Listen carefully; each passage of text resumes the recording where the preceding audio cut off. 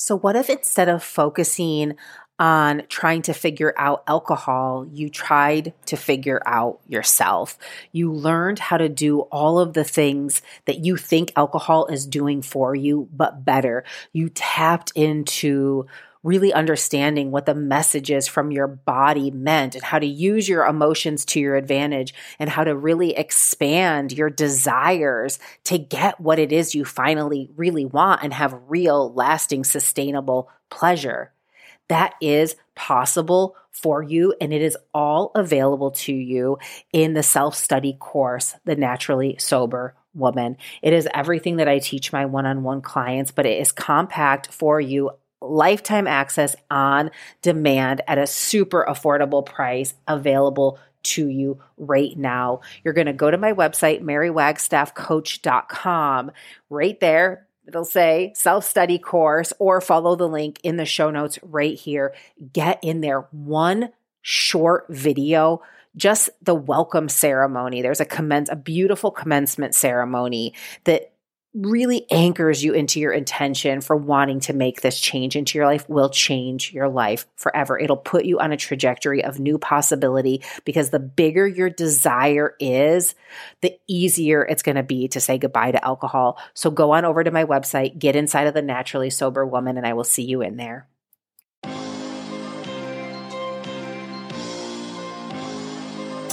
Welcome, welcome. My name is Mary Wagstaff. I am a holistic alcohol coach who ended a 20-year relationship to alcohol without labels, counting days, or ever making excuses. Now I help women just like you from around the world do the same with my one-on-one private coaching program. In this podcast, we will explore my revolutionary approach to getting alcohol out of your way that breaks all the rules, life-enhancing tools that make not drinking exciting and joyful, and the profound and sacred journey that it is to rediscover who you are on the other side of alcohol. This show is not a substitution for rehabilitation, medical treatment, or advice, so please talk to a medical professional if your alcohol consumption is at risk to your mental or physical health. Now on with the show. Welcome back, my beautiful listeners. Thank you so much for being here for another episode of Stop Drinking and Start Living. We have a super exciting guest on today, something like we've never had before. It's actually the only time that I've had a self-identified male on the show, and one of a younger generation. So I wanted to welcome the Great and Powerful to the show today. Thank you so much for being here, Great and Powerful. Thank you. It's great to be here too. Yeah. So I just wanted to start a little bit by, if you could just tell the listeners a little bit about you, your age, the kind of like school that you go to, and what you do on your free time, like anything interesting about you that you want to share. Well, I am 16 and I go to a engineering school currently. It's kind of an engineering to technical school, and as that might imply, I enjoy building stuff in my free time and doing stuff of that nature. I think that sums it up pretty well. Awesome. What's the coolest project that you've worked on lately? Well, I did a painting project for my snowboard pretty recently that I really enjoyed. And I've done a couple of other ones. I've made a lot of things. I think my forge would probably be my favorite. I think just building wise and usage wise. Awesome. Can you tell our listeners what a forge is? Well, a forge it's basically an oven, except it gets way hotter than your standard oven, up to like 2000 degrees. And at that temperature, it turns steel very bright yellow with heat, and you hit it, and it's fun to make shapes with. Yeah. So it is what people use, or blacksmiths use, to create their art, right? Yeah. The art of smithing, which is actually really interesting for this time frame, because I don't know how evergreen this will be, but on the first and second of February is the Celtic season or holiday, high holy day of Imbolc, which is represented by the goddess Bridget, or Saint Bridget, who was part of like smithcraft, was actually one of her skills, as like that she's like the goddess of the triple flame, so she invokes fire for transmutation. Oh, that's cool. Yeah, which it would be interesting to look her up a little bit, because like that's like what you're doing, right? Is alchemy. Pretty much, So yeah. It's less metallurgy, which is the study of metals themselves. It would be a little bit more alchemy-ish, but it's definitely taking something raw and turning it into an art or a beauty. So yeah, with your intuition, intention, and brute force. yeah, pretty much. It's fun to hit things. I think that's the baseline of that. Yeah. Tell everyone what your hoverboard, or I just gave it away. Tell everyone what your snowboard design was. Well, so I got a snowboard this Christmas, and it was painted pink because I don't know, that was either a joke from my dad or he genuinely thought I would like it. But I was trying to think about what to paint on it, and I had watched the Back to the Future series recently, and I was like, "Ooh, what if I did the hoverboard?" And so I spent, I think, 3 days in total taping and spray painting all the different pinks and purples and greens and yellows. And my bindings for my boots that I strap into are yellow too, so it kind of fits the whole vibe. Yeah, that's awesome. Well, if we I don't know if it's on your Instagram, but if we link you to the Instagram later, we'll maybe they can, is there a picture of it on there? Yeah, there is actually. Okay, cool. Yeah, you should definitely check it out to see how talented this young man is. So great and powerful. We are going to talk about alcohol today, and just from your own personal experience. And I really want to give the listeners today a new perspective. A lot of the people that listen to the show have children; they've been teenagers. It's, I think, as we grow and change, our ideas of things grow and change. But I also think that you're a different generation, and I think I don't know a lot about your generation. It's kind of hard to kind of go back and be part of it. You're also like a really intuitive, smart person, and so I don't have a very good perspective of what it really looks like. What is the name of your generation called? Does it have a name? It's, I believe, Gen X, although I feel like I'm gonna upset some people if I get that wrong. Generation meme, we'll just Yeah, call pretty it. much. It's like the end of millennial to Generation X, I think. Okay, It's well, very close in that range. we could just call it Millennial X. Yeah, that's just um, combine the two. Yeah. So just, no, there's no right or wrong here. And the whole point of this show is for people to really step into a place of curiosity about their relationship with alcohol, and really looking at alcohol from a neutral place, because as we know, alcohol just sits there. It is a naturally occurring thing in the environment. What you do with it and what you think about it are different things, right? So Yeah. this podcast is just like all about really exploration and taking your power back, really like dropping the story, rewriting it from a perspective that works for you, instead of, taking away your power. So I wanted to start out by asking you, how early do you think you remember alcohol being present in your life, or if it was?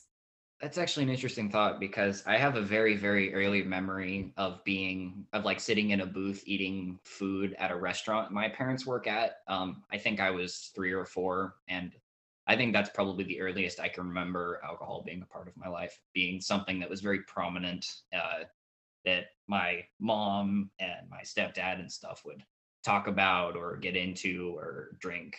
I think Mhm. was definitely that. And I'm sure I probably have earlier memories than that, but that's definitely the most prominent one.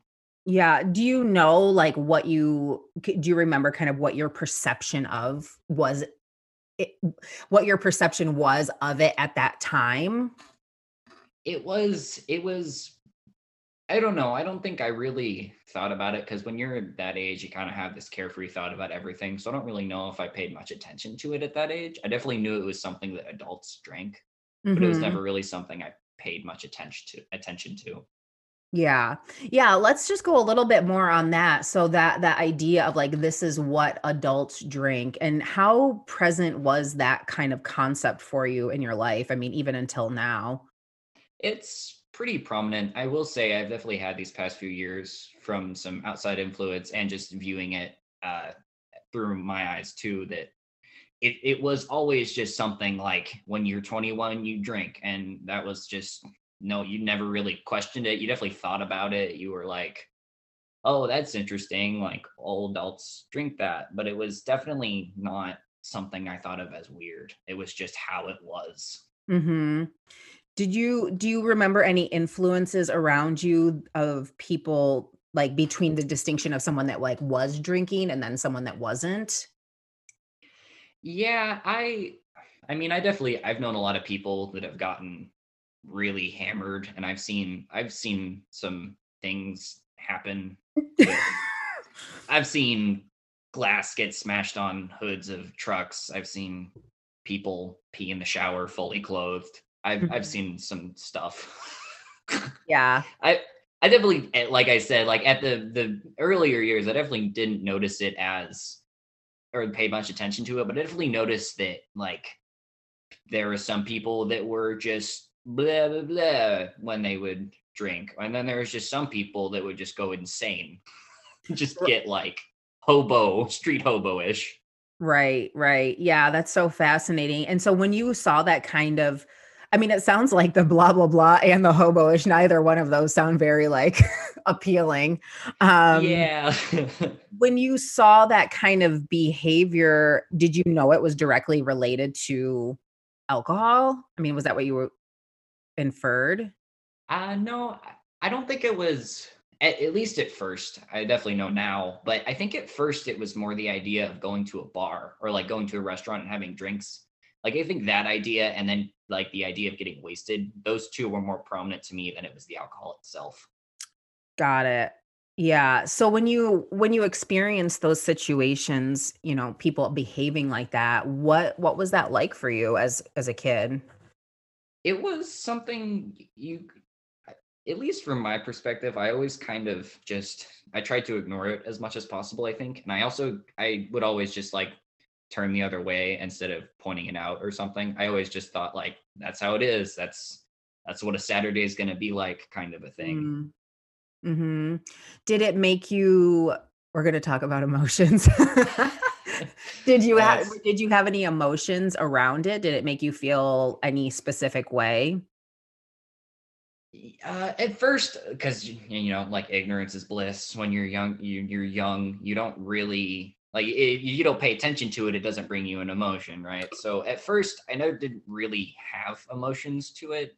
Sometimes I would definitely get like I felt pitiful sometimes, and I also kind of just was like why, like I did, it was just like the feeling of not understanding really. Like why someone would choose that or like what was happening? Well, yeah, like feeling like or like thinking about like how does it I don't know, just really not understanding why somebody would want to do that to themselves. Like not knowing how it really affected you and like yeah, I don't know. I never really thought about too much how my emotions were towards it. I think it's just I have a very dull sense when I see it or think about it, I guess. Yeah, no, and I mean, there might be some stuff that we talk about that you haven't really thought about, and just because you know, it's like you said, you were just kind of ignoring it at the time. Was it something, did you feel like your presence in those situations changed? Um, like safety or anything like that? Was that something that was compromised or your ability to like connect or get attention or whatever? I think safety, my parents at least have, even when they were drinking, were good at trying to keep my safety in mind. I do think it maybe slipped a couple of times, but not anywhere bad.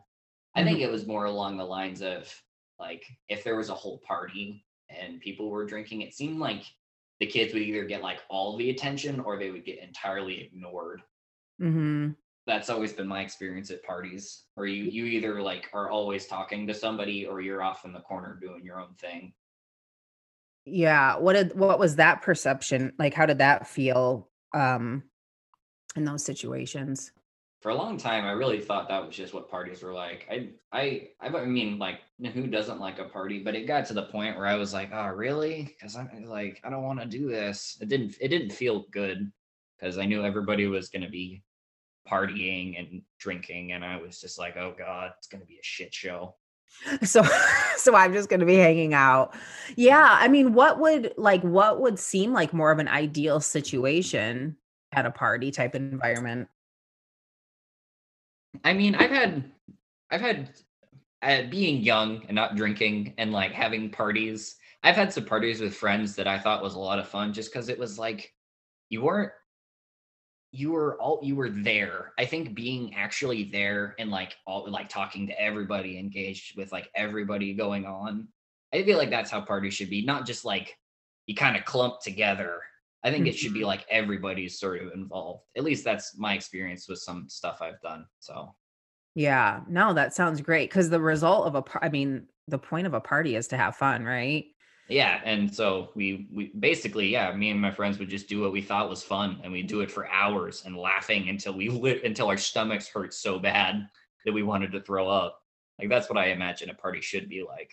Yeah, that sounds amazing. And you know what's so interesting is when I think about that and then parties that I've had, when I was drinking as an adult, I don't think that that ever happened where I was, laughing so hard. And so my perception, and you can tell me what you think about this, of the reason that adults end up drinking is to kind of get back to that childlike, just kind of that lowered inhibitions that, when you're younger, you're kind of able to have more naturally, but takes a little bit more vulnerability because we get so conditioned about the ways that we're supposed to act in the world. That like to do that it takes more vulnerability to be who you are. And I don't know, but like it still never like gets to that like real pure like joyful place where people are actually having fun. It's just kind of like this illusion of, oh well, now I don't feel awkward, but we're still not laughing until we want to puke. You know what I mean? We're just puking. Yeah, it's like you get back to that, but at what cost? You don't feel truly like that. You feel a piece of that, but then there's all this other stuff too about like I don't know. You're not in that pure form, I guess. Yeah, like you said. Yeah, absolutely. Why do you think adults dr- choose to drink? Because of children. And I think stress. I don't. I've always seen people drink because they're like they get home from work and they're like, oh yeah, I'm gonna crack open a beer or something, or like after work they go to the bar. And that comes back to that idea too. If it was less so the idea of the alcohol and more going to the bar that caused that behavior. Hmm. Um, so I don't know. I for a long time viewed it as like, oh, that's just how adults relieve stress, or that's how they make themselves feel better after doing something stressful. So Yeah. What is your perspective of that as a form of stress management? I mean, for a while it seemed like it worked, but then like the day after they're in shitty moods because like hangovers or whatever, or just they're not happy until they have a drink again. And so it's the Right. continuing cycle that like it's like great for a few hours and then they're in really shitty moods. Yeah. And so I kind of think it's counterintuitive because you're not really relieving the stress. You are just kind of shoving a wall at it until it breaks through again. Yeah. I mean, you're absolutely correct. It actually doesn't really, it actually puts more stress on our nervous system and our endocrine system and every other system in the body. But like, Yeah. I mean, stress is just an emotion. Um, and so it's just like our thoughts about that circumstance that create that idea of stress. And then it, becomes habituated. And so we just continue to believe that that's like what we're supposed to do without pausing. Yeah. Um, how do you relieve stress? Uh, I listen to really intense rock, like old rock music, and go out in the garage and work on whatever I can possibly think of. Use work on some metal stuff, try to come up with a new gadget idea or something. I really just enjoy using my hands because when I use my hands, it's like going somewhere else for a while. I can spend 3, 4, 5. I can spend days on something, and it feels like almost no time at all. I get so meditative and into it. It's like time just flies by, and that's how I seem to relieve stress, and it works really well. Yeah, no, that's amazing. Because I mean, would you say when you're doing your like blacksmithing work or anything else you're working with your hands, would you say you're having more of like a present moment experience? Yeah, I think the reason why it seems to relieve stress for me is because it allows my mind to work in this way that is almost, it's like inwardly. So I'm really thinking about what I could possibly be thinking about. I guess I don't know really know how to describe it. It's like as I'm working through it, I'm thinking to the next steps on, and I'm thinking past that, and I'm thinking about what else I could do. It's like the project kind of envelops my mind and Mhm. allows me to kind of release whatever else was causing me stress or tense or anxiety or anything like that. Right. Yeah. So it just becomes not really relevant to life in that moment. Yeah, it's like I don't know. It's like the key. Like there's the you have to get through somewhere to let something out, and it just kind of it's that key that just allows me to get into that mindset and mind space. Right. Yeah. And with no real negative consequences, right? It's true, and like I mean, I've gotten some projects that didn't go how I wanted to them, and I've gotten pretty upset about that. But then you just move on to something else, and then you get into that state of mind, and it all sort of goes away. It's like, yeah, I mean, other than like burning your garage to the ground or blowing something up, yeah, there's not really any negative consequences. Right. Which hasn't happened yet. Knock on Um, ish. ish. I Small mean, fires. yeah, yeah, it's controlled fires. Controlled fires. Yeah. And I mean, how do you take and what do you do when you have something that turns out the way you didn't want it to? How do you perceive that? Well, I I don't know. Recently I've gotten good at being able to take a deep breath and just kind of spend some time thinking about it or move on to something else for a little bit, just trying to make sure you don't get too many projects you're working on at one time because that could be dangerous because you end up just so many projects. But then you just come back to it. I've had a project that I thought was almost undoable or unfinishable or unfixable. And it just went away for 5 minutes. I ate some food. I drank some water. I went outside and shot my BB gun. I play with my slingshot. I go forge something and I come back and I know exactly what to do. It's just that Mhm. allowing time for your brain to think about it really does help. Like your subconscious is extraordinarily powerful. And if you just allow it to do what it does, you can get very, very amazing results sometimes. Yeah, that's great. I love that feedback. That's really powerful. Um, and yeah, good for you to continue to figure out some problem solving skills. And everything's like a learning lesson, right? Mhm. You got to pay your tuition. Yeah. um, I wanted to ask you. So, would you say like the majority of the adults in your life, you've seen drink at some point? That's been pretty prevalent for you and Definitely. your Yeah. family.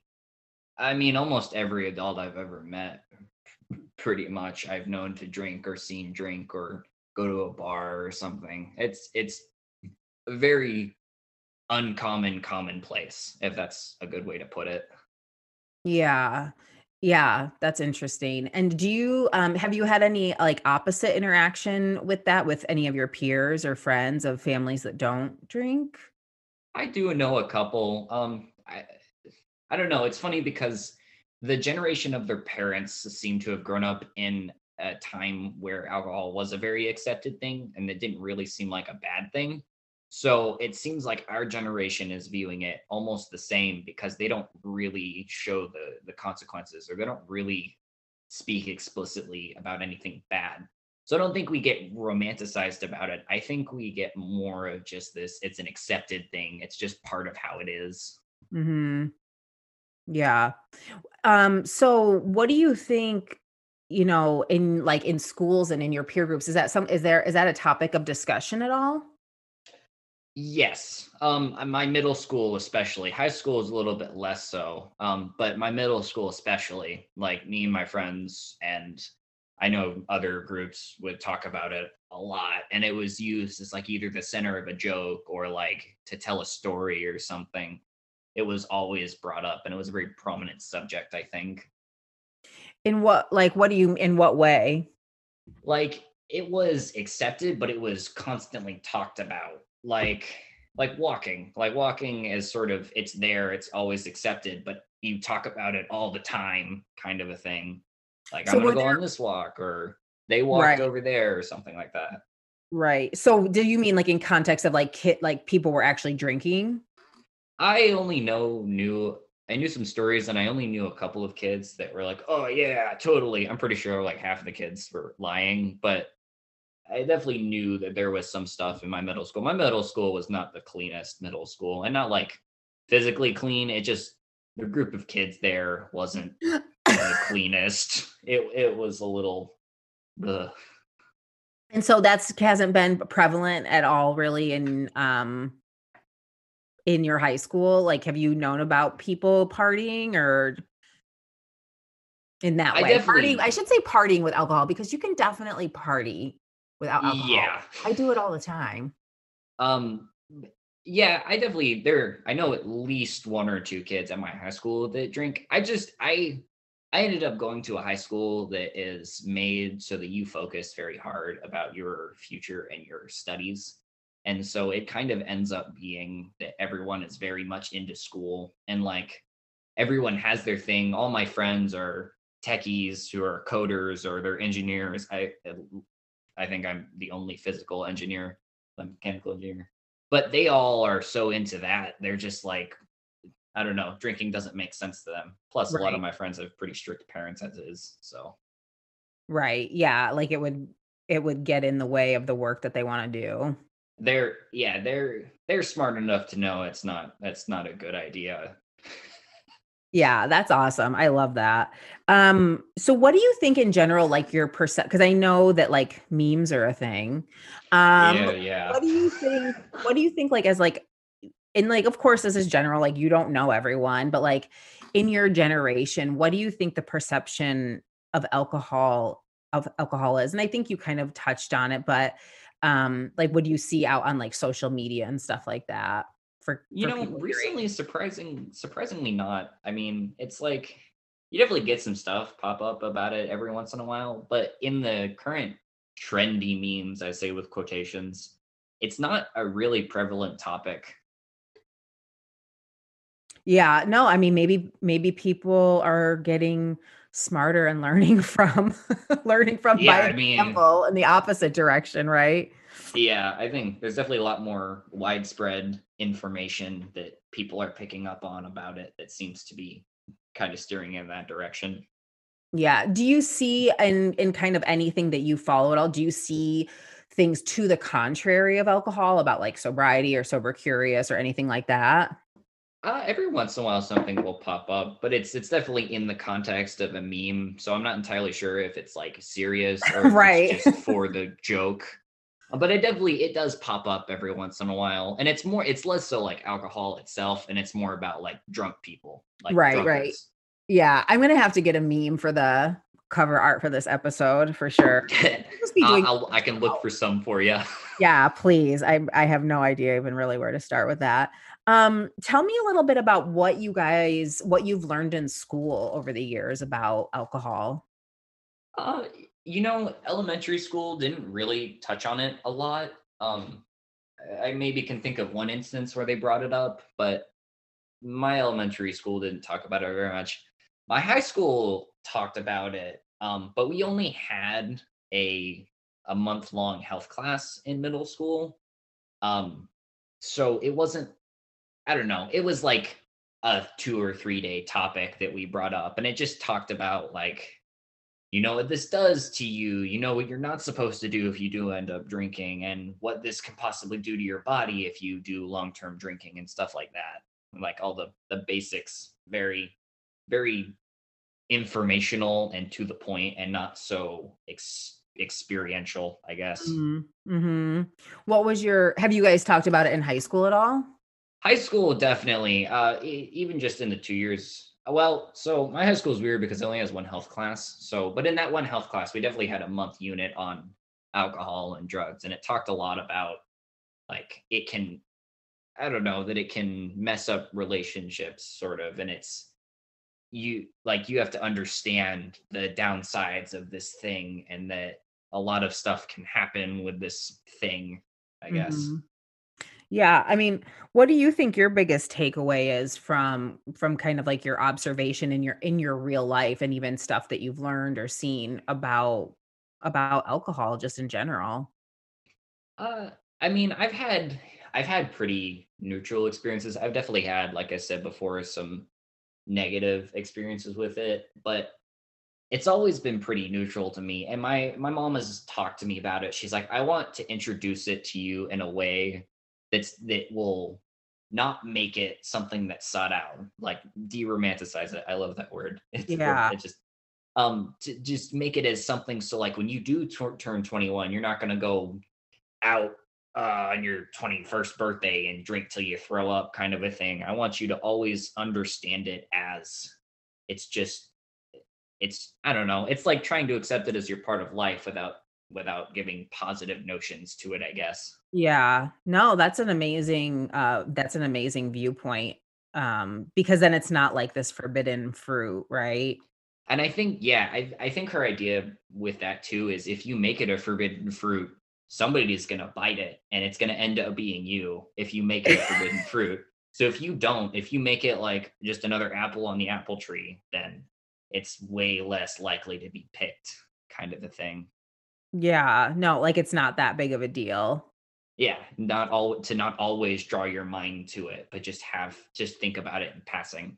Yeah. Yeah, and I never really thought about that with the age limit because I know in other cultures like in Europe and I don't even know if there's age limits, but I know it's a lot more not I mean, there's still addiction and it's still habit forming no matter where in the world you are, but Mhm. if it is kind of like I mean, who knows? Maybe people start drinking younger there and they're just addicted to alcohol for longer. I don't know. But Yeah. yeah, I mean, if it is just seen as kind of this like addition to dinner, then maybe it's like whatever. Like if you're and again, like you have just seen that, but having that age, and then like you're like it sounds like because it wasn't like do as I say and not as I do, which is what you sounds like your mom's telling you. She's not Mhm. telling you do as I say, not as I do. She's saying like, no, this is there and like it's really not that big of a deal. Yeah, well, and it's like it's something that we have at the dinner table, but it's not weird if it's not there, and it's not weird if it's there, kind of a thing.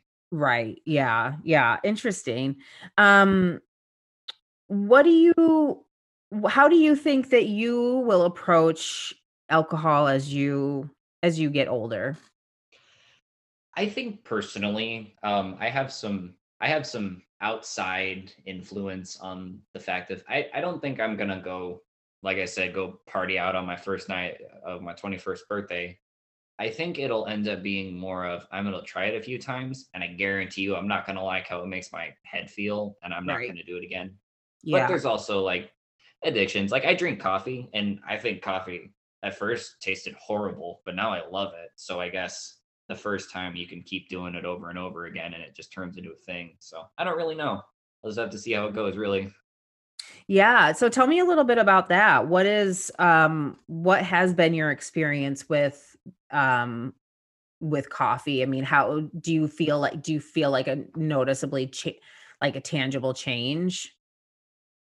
Yeah, I mean, I can think about the first time I drank coffee. I was at a coffee shop with my grandpa and he was hanging out with his friends and they were talking and he gave me a sip of his black americano that had no cream in it. And I was like, "Oh my god, this is disgusting. Why would you drink this?" Right. And I can think about when I go to bed, my thoughts, "Oh, I'm going to wake up with some coffee." And like when I get out of bed, you get that little headache from the caffeine and so you go out and you make your coffee. It's definitely it's a thing I think about a lot. I'm a bit obsessed with coffee. I really like I wouldn't say the history. I just like coffee in general. Although I have a little vintage espresso machine that my stepdad got me for Christmas that I've been dorking out about. That's And awesome. so, yeah. And honestly, of all the things I possibly could be eating or drinking, I don't really think coffee's that bad. I've definitely learned my limits and I don't go past my limits. And I think it's pretty okay for me. So, Yeah, tell me about that. How did you have to learn your limits? lots of days of either being extremely burned out because I just blew out my adrenos. I just you overdo the coffee and you end up actually getting more tired than feeling energized or whatever. And the jitters. I get the jitters real bad if I go over a certain point of coffee. And so if I don't go over that point, then I've learned pretty good. So Yeah, no, that's awesome. Did you have any sort of like technique for like cutting? Was it hard to cut back? it wasn't really hard to cut back. A lot of the reason I would get super shaky or I'd get the jitters and like overdo my coffee intake was my parents bought an espresso machine and it was really easy to make. And you think, oh, this little cup of coffee is not bad. And then you drink 5 of them in the span of like 3 or 4 hours and you're shaken and you want to throw up. And you're like, I probably shouldn't have done that. Well, you're learning at a young age the consequences. And so like now, like if you think like, what's your like cutoff time for coffee, for no more coffee? Uh, it before when I first started getting into it, I would drink these mate energy drinks too, which I'm sure people that listen to this drink those too. Um, but I wouldn't drink anything past noon. And it's slowly been creeping up. I tend to try not to drink any sort of caffeinated beverage past 2 or 3 because I know that I can go to bed by the time I'm supposed to go to bed Right. enough. And so I've been learning my limits. I don't think I want to push much past 2 or 3. And like that's my morning coffee plus like an espresso shot at 2 or 3 kind of a thing. Not like a whole other pot of coffee. It's just some Sure. little drink I make for myself after school or something. Because I'm like, yes, I enjoy this. Right. Yeah. So if you no, I mean, and that's great. It's not like you're just downing coffee from Hmm. morning till night. Um, so if you and I think just this is interesting to curiosity is like if you like have the thought like, ooh, a coffee sounds good, but you know that it's like past the time that you've already had your like afternoon espresso and it's like what is your method for staying true to yourself and true to the course? Well, staying up till 3 with like not being able to fall asleep has definitely helped me learn my lesson. Right. But I think it's definitely there's a certain amount of will to it because caffeine is definitely something your body seeks out. It's definitely it's kind of an addiction. Um, but I've gotten good at just telling myself tomorrow because I know I'll enjoy it more tomorrow than I do if I were to have it at like 5. I would Right. definitely enjoy it a lot more tomorrow morning or like in the afternoon, kind of. Right. Yes, you kind of play it forward. I've drank it at 5 to know enough times that I'll enjoy it if I have it tomorrow instead of now. Yeah. Yeah, and that's like so smart and amazing. And that's something that some of my clients actually have used with alcohol where they have like a 24-hour rule, especially at the beginning of kind of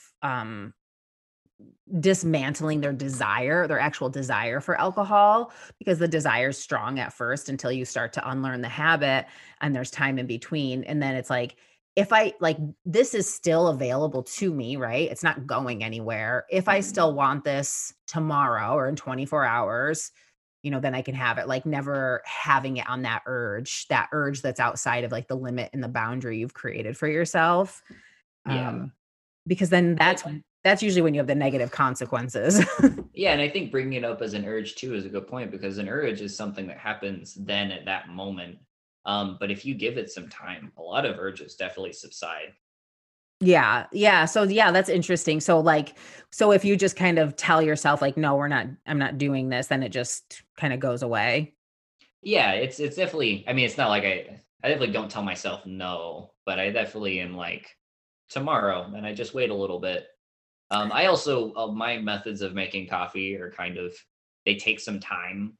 And so if I want an espresso and I get to the part where I'm grinding the coffee, it's a lot of the time I kind of end it there and just kind of put the coffee away. I'm like, yeah, I don't really need this actually.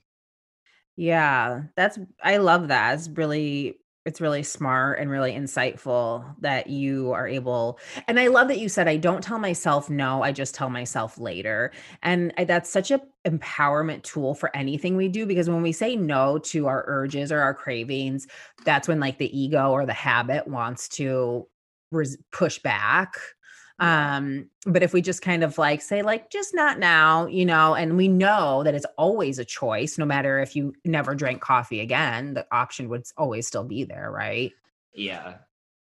Yeah, it's a really fascinating comparison. I mean, of course, I don't think many people have, hit rock bottom drinking espresso, but I um, mean, I think a lot of great writers have made a lot of good books drinking more than healthy amounts of espresso and coffee. So right. Yeah. Yeah. I mean, it's well, and the whole thing is like, we want to look at life as neutral. Like, there's all these circumstances in our environments, and we get to decide if they benefit us and if they don't, and how we choose to interact with them. Do you think you ever use coffee as a tool for, like you were talking about earlier, like seeing like, adults use alcohol to relax or as a stress reliever? Do you think you ever have used caffeine for that? I mean, it seems counterintuitive, but like to process emotion.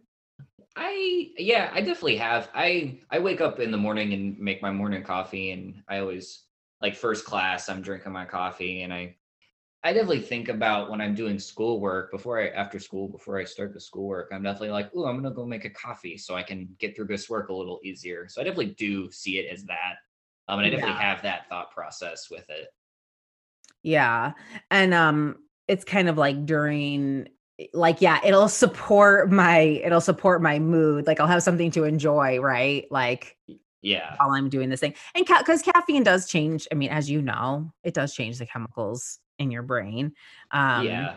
and responds different, different systems in the body respond to it. But I think I'm glad that you brought it up, because I think it's a really fascinating, not quite the same. Like I don't think caffeine destroys relationships and stuff, but it definitely um is a similar experience. So I'm glad that you're aware of it and you're taking control of your caffeine consumption. Yeah. I definitely know though too that aside from my morning cup of coffee, just because I've gotten into that routine, I definitely could probably get away with drinking decaf the rest of the day. I do genuinely enjoy the taste of coffee now, whether it was a learned thing or not. I definitely enjoy it now. So Yeah.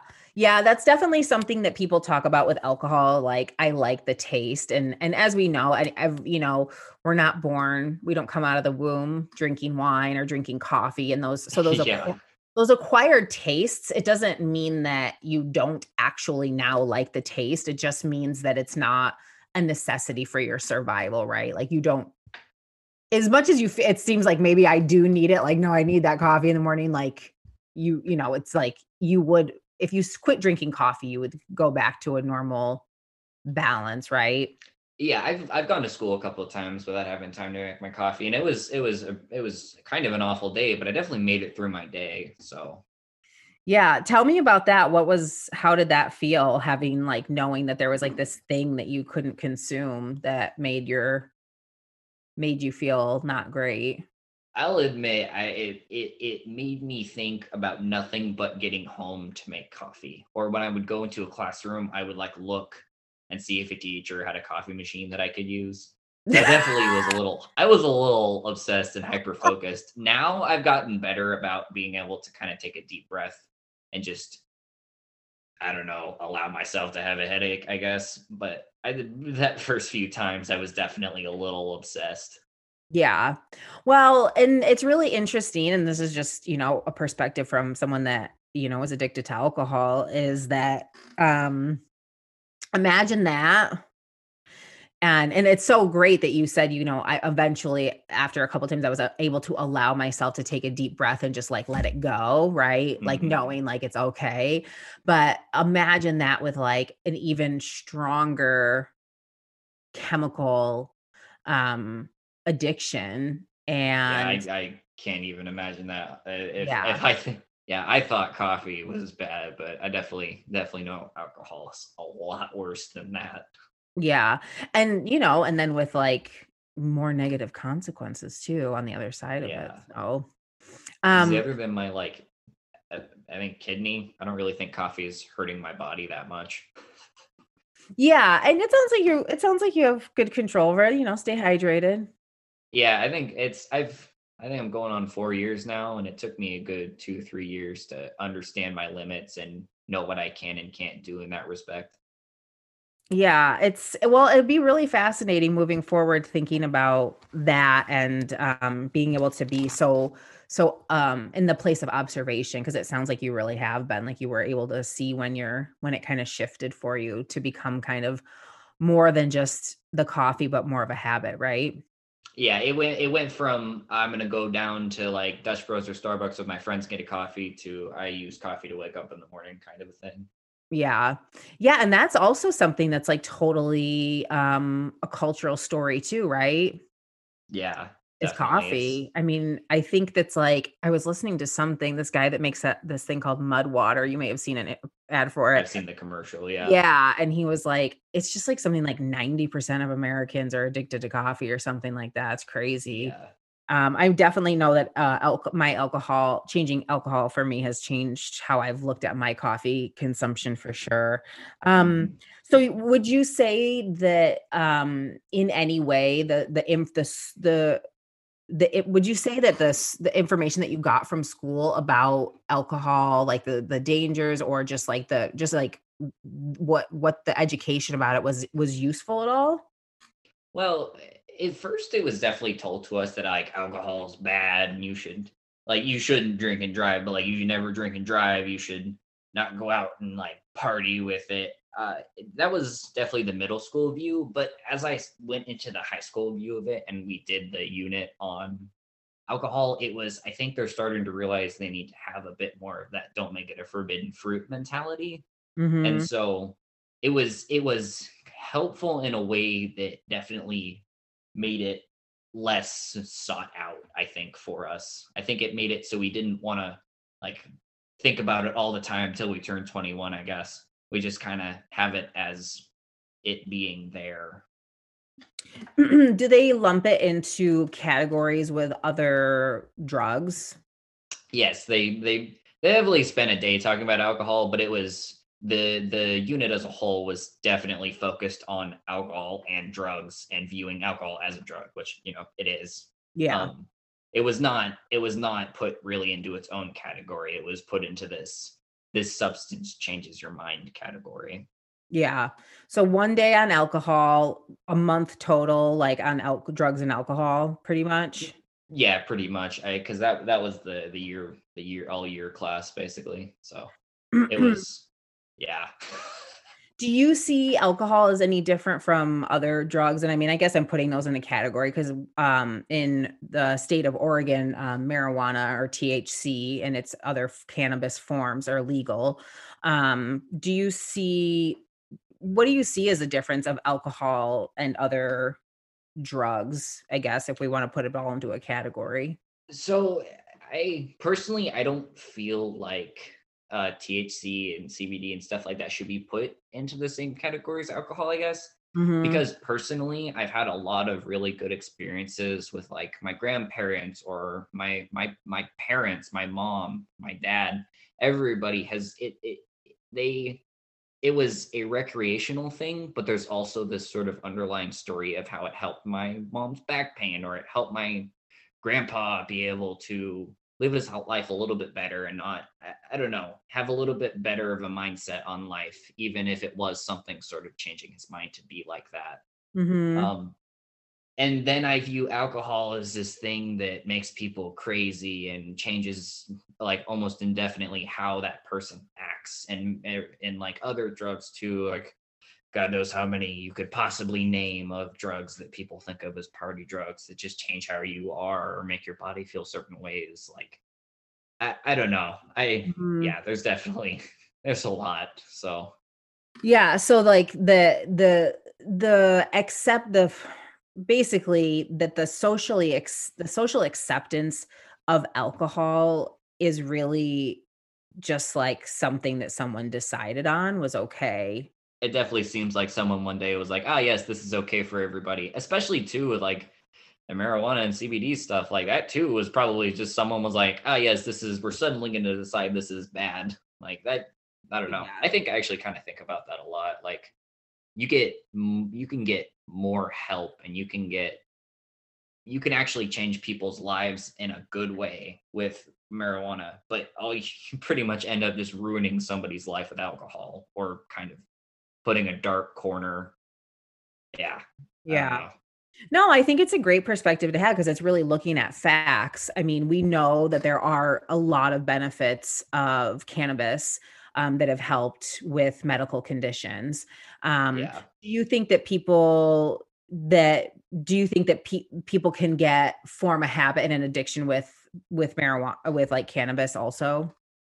Yeah, I do. I mean, I haven't seen personally much of that, but I definitely know it can happen. And I Hmm. have a couple of views on that perspective. Like, but I also think, I don't know, from what I've heard and people talk about, cannabis seems to be this thing that is, it like definitely puts you in this mind space, but the way that it puts you in this like headspace doesn't seem to me like it would be able to cause a super strong addiction like alcohol does, because it Hmm. makes you, from like what people talk about, it's like I don't know, it's an interesting topic, I guess. Like you won't be peeing in the shower Shower, you'll with be your laying on the couch looking at the ceiling eating a bunch of food. And I think for cannabis, like the getting the munchies thing, that seems like the only downside to me, really. And like getting like paranoid or whatever, I hear people talk about too. Like, I guess that could be a downside, Yeah. definitely. Right. What do you think about just like the fact of like using it just to alter your mind or like use it for emotion, like as something like to buffer emotions? I've only had a little bit of experience with that, and I guess I think about it like I don't think people should use it to buffer their emotions. And I also think too, cannabis can end up kind of strengthening those emotions, and Mhm. so you don't really hear. I mean, you definitely hear people talk about like I use this so that I didn't have to worry about this. But then Mhm. like there's also this segment of people that was like I used cannabis for this and it was terrible, kind of Right. like it did not make me feel any better. Right. So do you see any benefits, I mean, from your perspective of alcohol?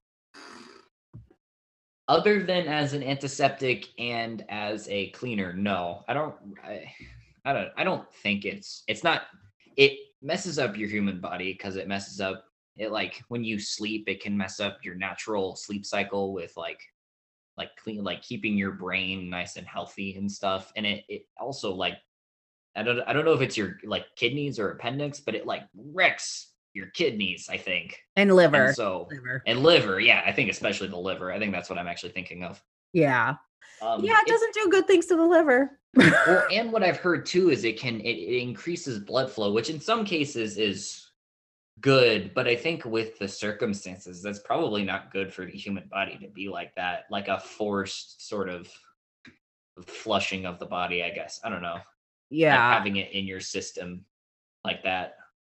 Yeah, it's kind of like the element of fire. And so, Yeah. I mean, and this is so fascinating. I was talking to one of my friends who's an alchemist. Well, she calls herself an alchemist. It's like she's like works with plant allies, and and that's why people are like quote unquote angry drunks because it's like the fire element comes in, but then like the emotions are so out of balance that then like by the end of the night, people will be like, "I love you, man," and like like then it has Yeah. to like the water element of the emotions to like douse that like raging fire, which it doesn't always come out as anger, but it can come out as like, that big party, like, woo. And then people by the end of the night are all crying. And Hmm. I mean, that's it's kind of a dramatic example, but It makes I've sense. seen it I've seen it a lot, really. Yeah. Um, I think if you've seen it a lot, it's probably a pretty common thing.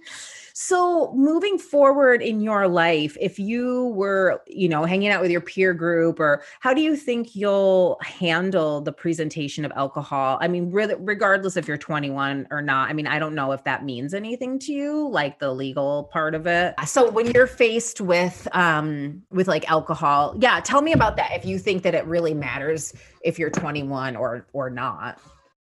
I think my personal view on it is everybody sort of matures at their own rate and ends maturing at their own rate. And I guess you also really never stop maturing. You're always sort of growing and gaining and learning and changing how you are. But I do think I think the 21 thing is a good starting point. I don't think people should use it as, oh, as soon as I turn 21, I can drink. I think they should use it as, now that I'm 21, this option is available to me. I think that's Mhm. more how it should be viewed. Yeah.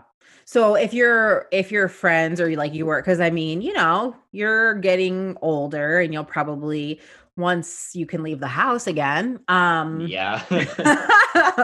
I Oh feel so boy. bad for all the kids in high school right now. But once you're, going and hanging out more, and like if that's like introduced to you, how do you think you'll respond to it? I think I think I'm definitely going to wait until I'm older. And I think, just to say, I also don't think it would be fair to say I would entirely wait till I was 21. I think it would be more fair to say I would view it sort of on the fence until I was 21, and then probably thereafter. I don't think, I personally, I'm spacey as is, and I think adding drinking to being spacey as hell would not be a good idea. And like, I guess with the coffee thing too, like I know I'm gonna overdo it sometimes, and I'm gonna learn my limits. Whether I learn them fast or it takes me 10 years, I'm gonna learn the limits. So Hmm. So based on like what you know though about alcohol and knowing that it doesn't really have any real benefits, do you have like a desire to find out the hard way for yourself?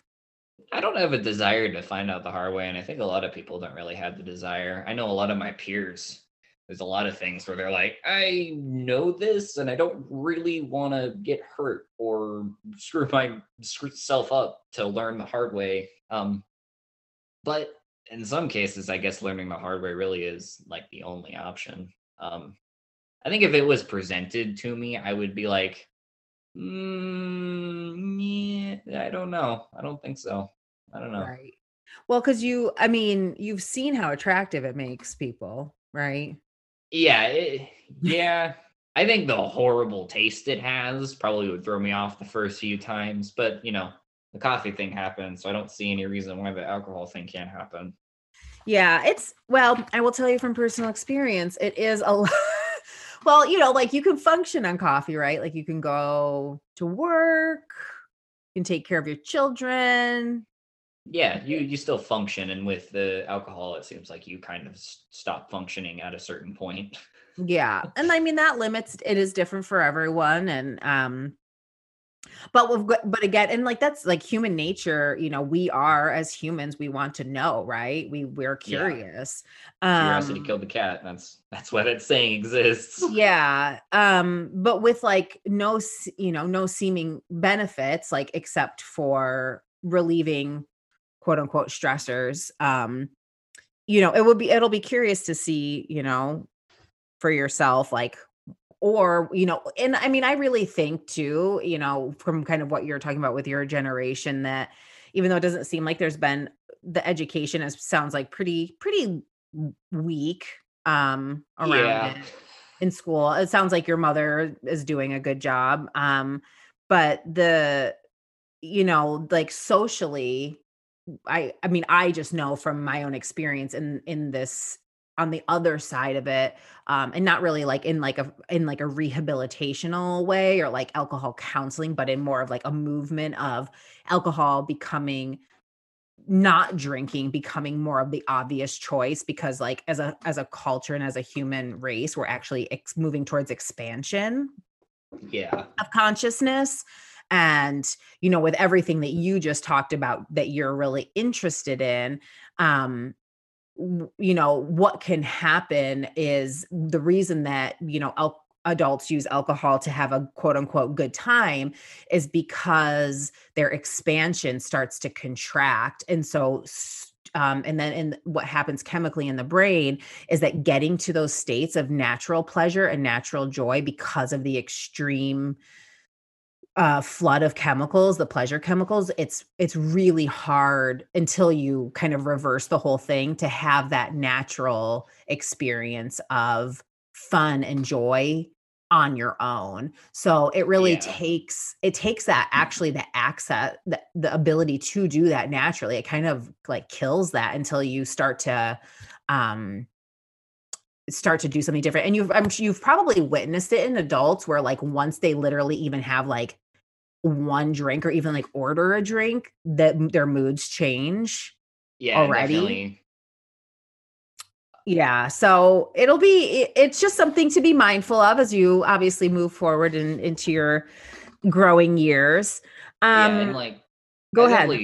I know that humans as a race fundamentally don't like to be bored, and I think alcohol allows humans to be active without doing a lot. It seems like it kind of erases that idea of being bored. And so it yeah, I think that's, I don't know. There's a lot of stuff about it. Yeah, no, and that's fascinating. I'm actually doing an episode on that about loneliness and boredom. And so, what would you say to someone that's like using alcohol to replace boredom? Because, like, really, if you're just drinking, but nothing else is changing, you're just like still say like watching TV or whatever, and you're bored. Yeah. Like, you're not really doing anything. So, what would you say is an antidote for boredom for people? I think well, there definitely exists one for drinking, and that's like the drinking buddy, going out with your friends. And I think using drinking as a way to go hang out with your friends as a start is a good idea. I think though it devolves into your home alone watching TV, drinking a ginormous glass of wine or straight from the bottle. And so I've seen it happen. Yeah. Do you think you can go out with your friends and bond with your friends without drinking? Oh, definitely. I mean, if I can do it now, I'm almost positive I can do it into the future.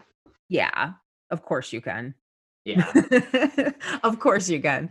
And guess what? You get to develop even more intimate relationships with them because you're fully yourself.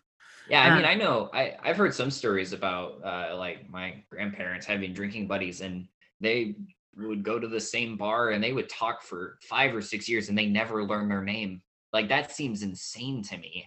yeah, and the same stories over and over again. Yeah. Yeah, yeah, exactly. Plus there's like only so much that happens at a bar sitting down, right? Yeah, Like or unless you're like really into sports. right. Yeah, yeah, exactly. That's something to bond over. You can bond over too without drinking. Yeah, I Um, mean, yeah, my stepdad and all his friends came over the other day and they drank pretty minimally and they were having a grand old time watching sports. yeah, that's awesome. It's so, I mean, it's good to that you have to see that influence too, that people are just can hang out and um so what would you say to adults about drinking and having children?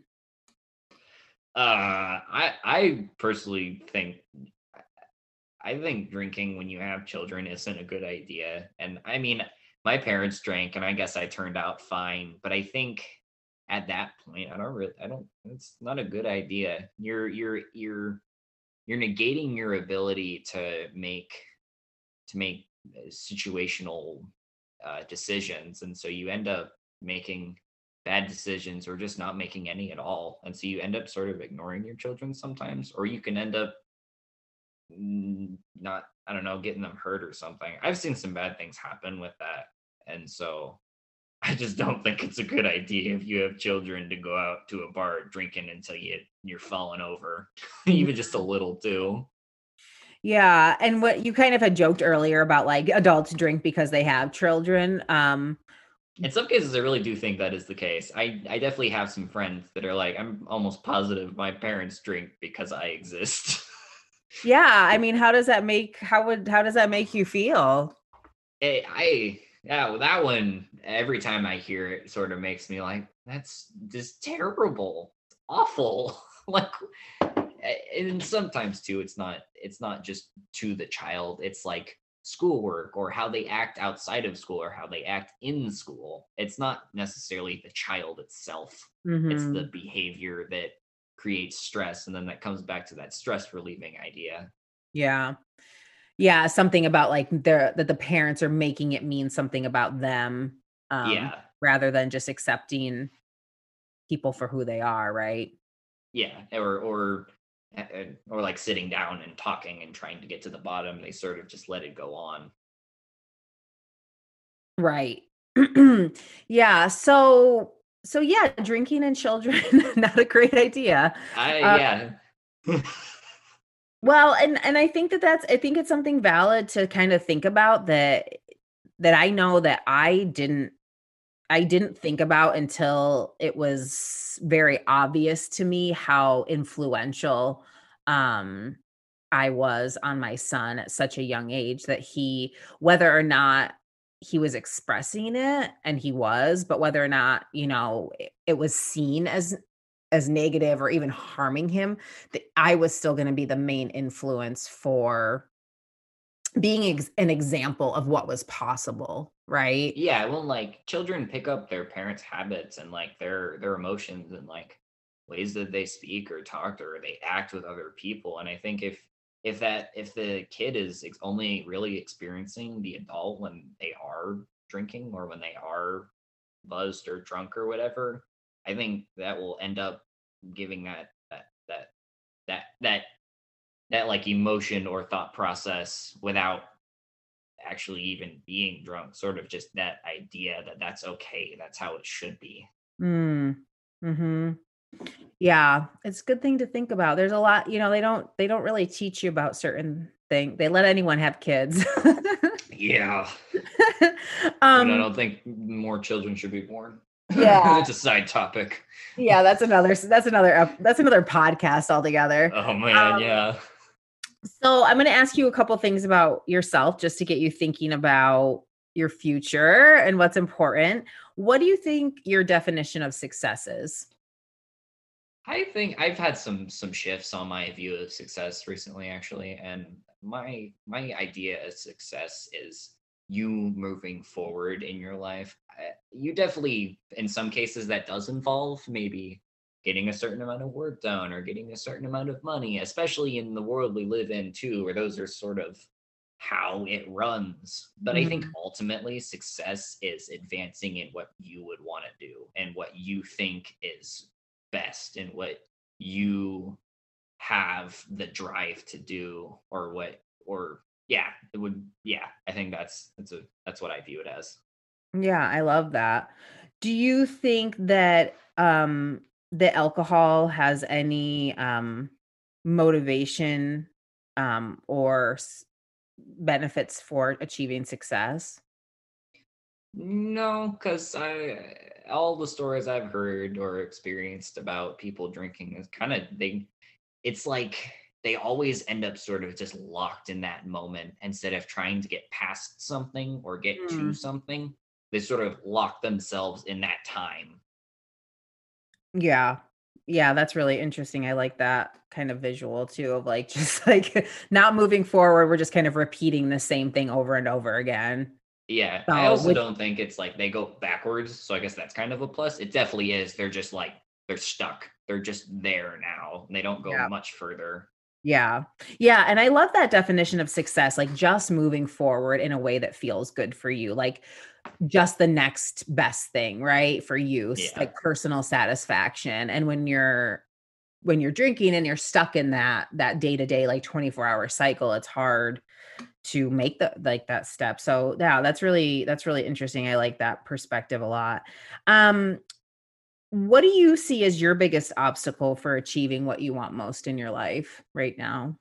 Um, I've always had a problem with school. I think I have a problem with authority, which is funny though because I what's funny though is because I like following rule. Like I go to work with my dad who does construction stuff, and like on top of like enjoying that as is, I enjoy being told like go do this and this and this and being given a list. Like I enjoy that.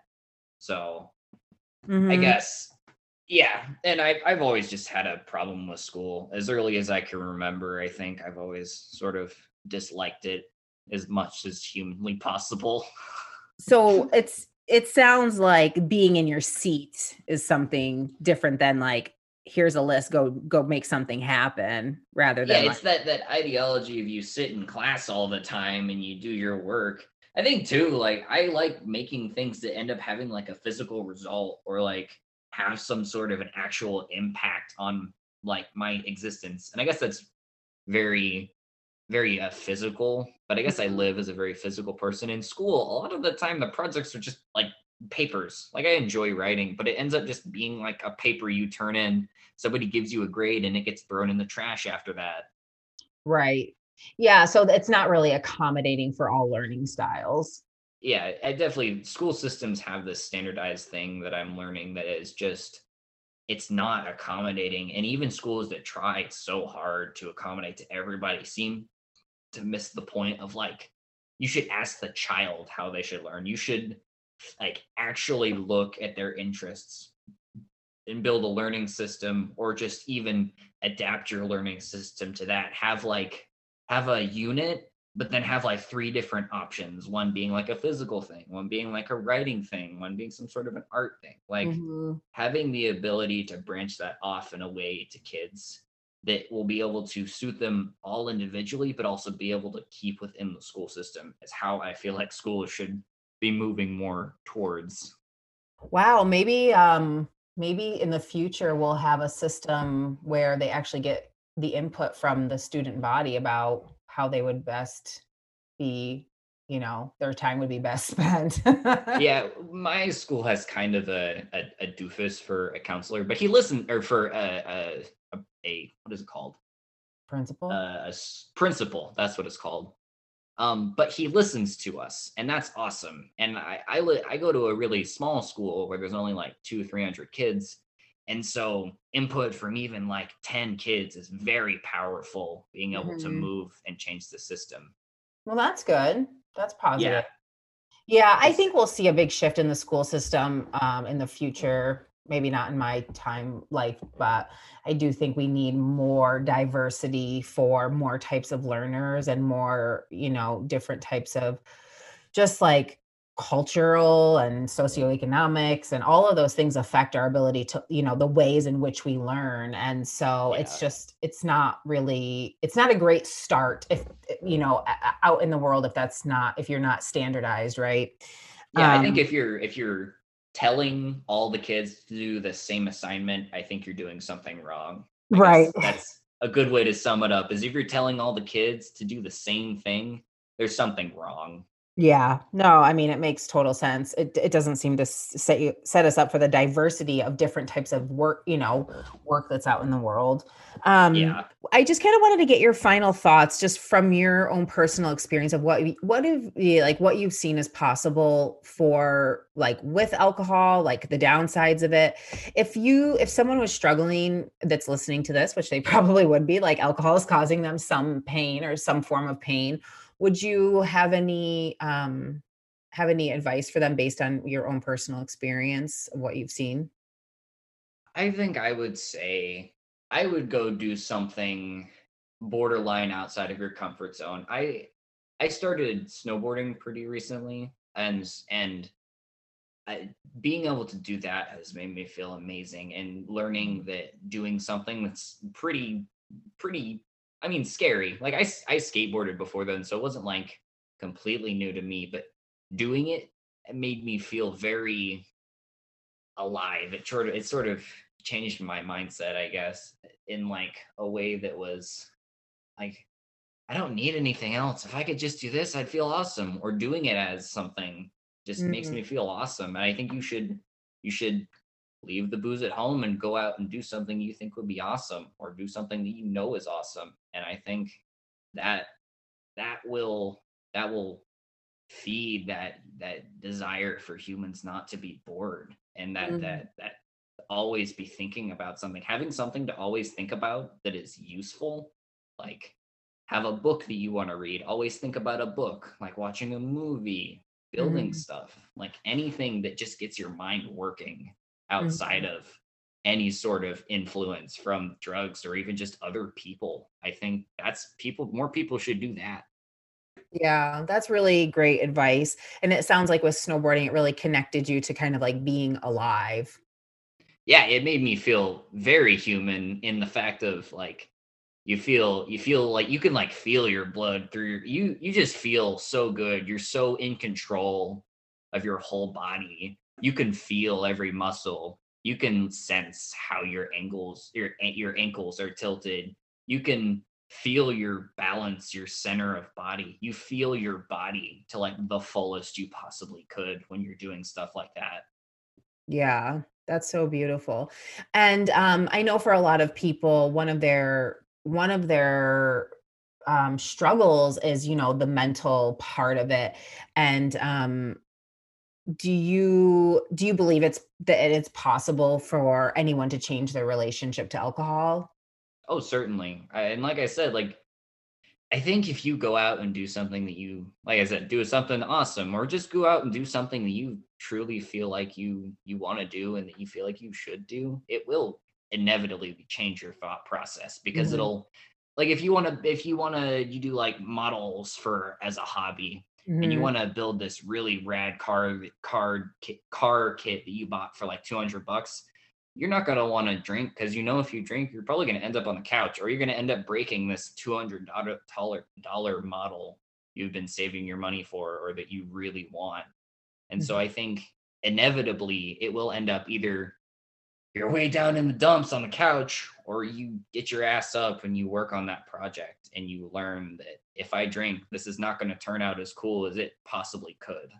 Yeah, I love that idea of I talk about this a little bit with my clients of transferring your desire for alcohol into something that actually creates value in your life, right? And that's kind of what Yeah. you've been saying this whole time of just like I process you process your emotions when you go to do something that feels valuable to you and when you feel like you're actually making something, you're doing something, you can feel your aliveness. And um alcohol is really the opposite of that, so it can kind of be scary to come out of that dissociation from ourself, that numbing. But I think once you start to get your blood pumping in that beautiful way of really connecting to life, that you see very quickly that the other way was always just kind of a fallacy. And Yeah. yeah, so it's really about saying yes to something new. Yeah, I think that, yeah, definitely. I've been doing that a lot lately. I've been going on some pretty miserable hiking trips that I just had to say yes to, and it ended up being some of the best experiences of my life. I love that. Well, you heard it here, folks. Got to get your blood pumping. Go say yes to Yeah. something new. So great and powerful. I know that you have an Instagram where you share some of your creations. If you want to tell us what that is, and we'll put it in the show notes so people can check you out. It is If It Can Go Wrong, It Will, which is a very fitting name for a lot of the projects that end up on there. There is periods in between each word, and to help separate the if it can go wrong, it will, there's an underscore. So Okay. I think you should just look at the show notes because it's kind of a little bit complicated and long, but Well, and what I love about that name too is not taking yourself too seriously, and I think that we could all benefit a little bit more from that too. So, yeah. well, thank you for your knowledge and your wisdom at such a young age. You're doing amazing, and with all of the possibilities and dreams that you have, I think you will know the right choice when it comes to making decisions around alcohol for yourself. So. Yeah, no, I think I'll have a pretty good idea about it by the time I reach that point. Thank you so much for being here. It was awesome to chat with you. Yeah, it was nice to chat with you too. Okay, bye. Hey, if you are loving this podcast, you are definitely ready for the next step. I would love to invite you to learn my 3 shifts process to interrupt any craving and get you started on your journey to finding freedom from alcohol. All you need to do is click the link in the show notes or on my website, marywagstaffcoach.com, to schedule a private call with me. You will leave the call with the tools for success and feeling confident and excited about entering into your new phase of life, and it's completely free to you. I look forward to connecting.